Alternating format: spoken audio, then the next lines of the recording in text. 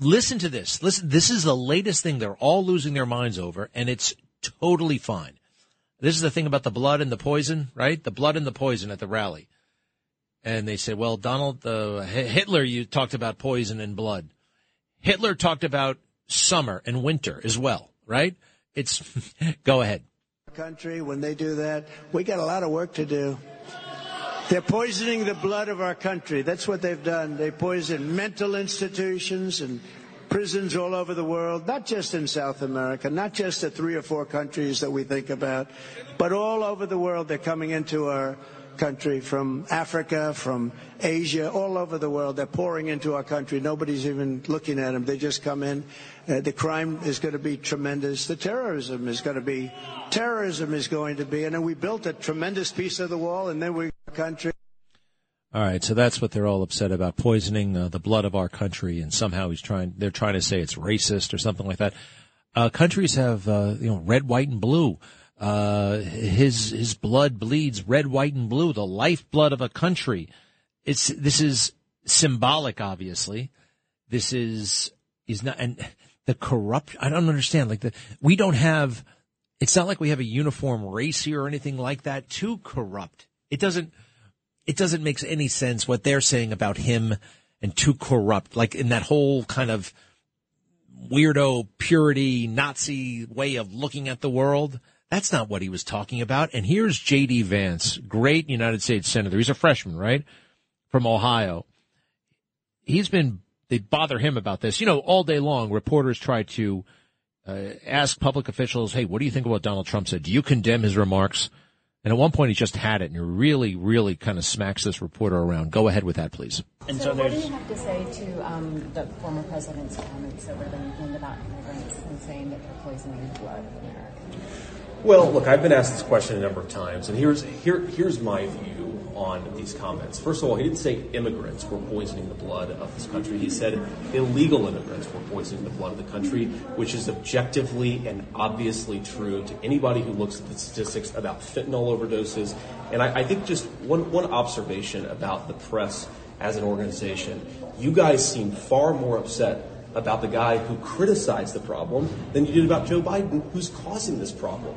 Can we just go back to his comments, though, Sure. and sort of using language that we heard, during World War II. I'm sure you're a student of history. You're well aware what that kind of language represents in historical context. What organization do you represent? I work at the Associated Press. The idea that I am well aware, you just framed your question implicitly assuming that Donald Trump is talking about Adolf Hitler. It's absurd. It is absurd. Why do you think that Donald Trump's language is targeted at the blood of the immigrants and not at the blood of the American citizens who are being poisoned by the fentanyl problem? You think he was referring to this is ridiculous. If you watch the speech in context and you look at what's going on, it is obvious that he was talking about the very clear fact that the blood of Americans is being poisoned by a drug epidemic.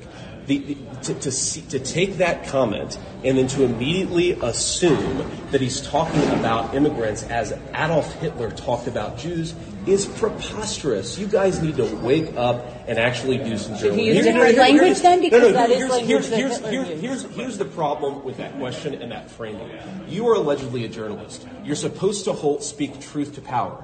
And yet, you're trying to circumscribe and narrow the limits of debate on immigration in this country. What you're doing is not speaking truth to power. You're trying to police the guy who's criticizing the problem so that Americans don't pay attention to the guy who caused the problem. It's an absurd question. It's an absurd framing. Yeah, coming from the Associated Press. I do think there are a couple of ways to look at that blood of the nation thing. Just the blood. A nation has values. It has nothing to do with race. The nation, life, liberty, pursuit of happiness, that the citizenship oath you have to take. That people talk about the blood of the country, the lifeblood of the country. I think lifeblood might be taxes, but I've heard Joe Biden make similar references. It's in our blood as Americans to do such and such. Doesn't mean that we look a certain way or nothing like that. It's all about our common values, our traditions, our culture. Doesn't mean we have to agree on everything, but there are certain things that are supposed to bind us and bring us together. And that was really interesting. I don't think actually it's the job of journalists to speak truth to power. I don't like that phrase, truth to power. Why? I mean, what about a reporter just going out there, okay, this happened, just reporting on what happened? But he was right, Senator Vance, very, very much so. You're trying to police. It's a far cry. A lot of journalists will say that. Our job is to speak truth to power. But in right now, they're defending the powerful and going after those who are criticizing the powerful, like Donald Trump, who's no longer a president. He's a private citizen. And those who support him. You should have condemned that language. You should have, wasn't it like just drawing these absurd lines? Well, good for him. I like him. Keep your eye on J.D. Vance. Possibly a vice presidential pick for Donald Trump. The other thing, they don't actually have the audio, but they're hyperventilating on CNN right now about some phone call Trump made to Michigan in 2020. Can I hear that, please? Erin Burnett, noted liar, host of the 7 p.m. show, Out Front with Erin Burnett. Total liar. You got to remember that about Erin Burnett. Go. A significant report just crossing tonight, but I want to share with you, just coming out, saying that then President Trump is actually recorded on tape. And he is recorded on tape pressuring 2 Republican members of the Wayne County canvassers, most populous county in Michigan, not to certify the 2020 presidential election. Now, this is a phone call. According to a phone call on November 17th, 2020, Trump is on the phone call, right? So Trump's on the phone call with just people certifying an election in a state. And he's telling the 2 Republicans that they'd look, quote, terrible if they signed the certification, adding, quote, we've got to fight for our country. We can't let these people take our country away from us. Later saying you take care of lawyers for them. According to this report, which is just breaking, the chairwoman of the Republican National Committee, Ronna McDaniel, was also on the call and then told the 2 canvassers, quote, if you can go home tonight, do not sign it. We will get you attorneys. And that's when Trump replied, quote, we'll take care of that.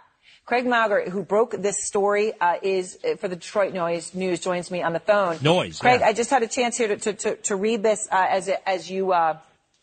as this is crossing your breaking news. I just want to emphasize here, this is, at best time, the President of the United States on tape, recorded for 4 minutes of a longer exchange, talking, pressuring these individuals. You've heard much of this tape. Can you tell us what you hear Trump say?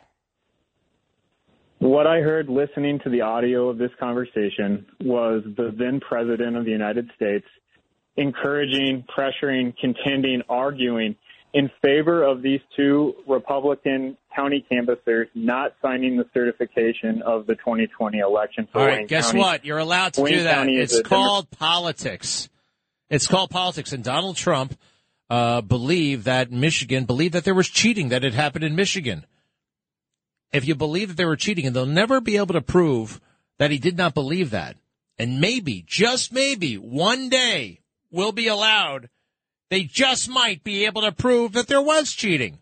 Hey, relax, everybody. Don't call the FBI. It seems ridiculous. I got to say this every time I hint that the election may not have been totally legitimate. But I understand that President Biden is president. Okay? I can still want to know that, hey, I'll go back to 1960. It's funny. I can go back to 1960 and say, maybe Richard Nixon got more votes than JFK.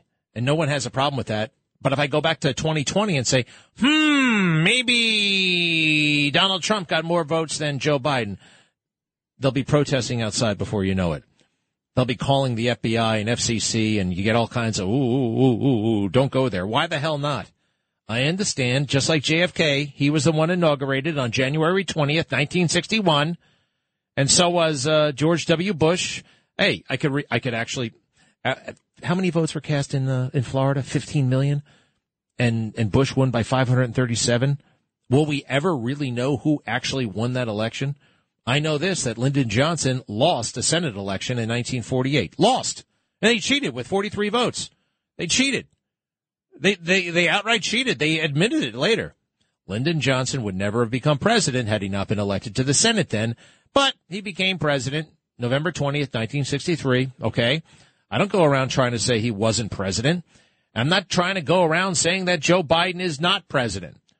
So we can talk about that election. We should be able to talk about it without fear of reprisal. Ohio, ready for some quick mental health facts? Let's go. Nearly 2 million Ohioans live with a mental health condition. In the U.S., more than 50% of people will be diagnosed with a mental illness in their lifetime. Depression is a leading cause of disability worldwide. So why are some of us still stigmatizing people living with a mental health condition when we know all of this? Let's listen to the facts and beat the stigma. Ohio, challenge what you know about mental health at beatthestigma.org.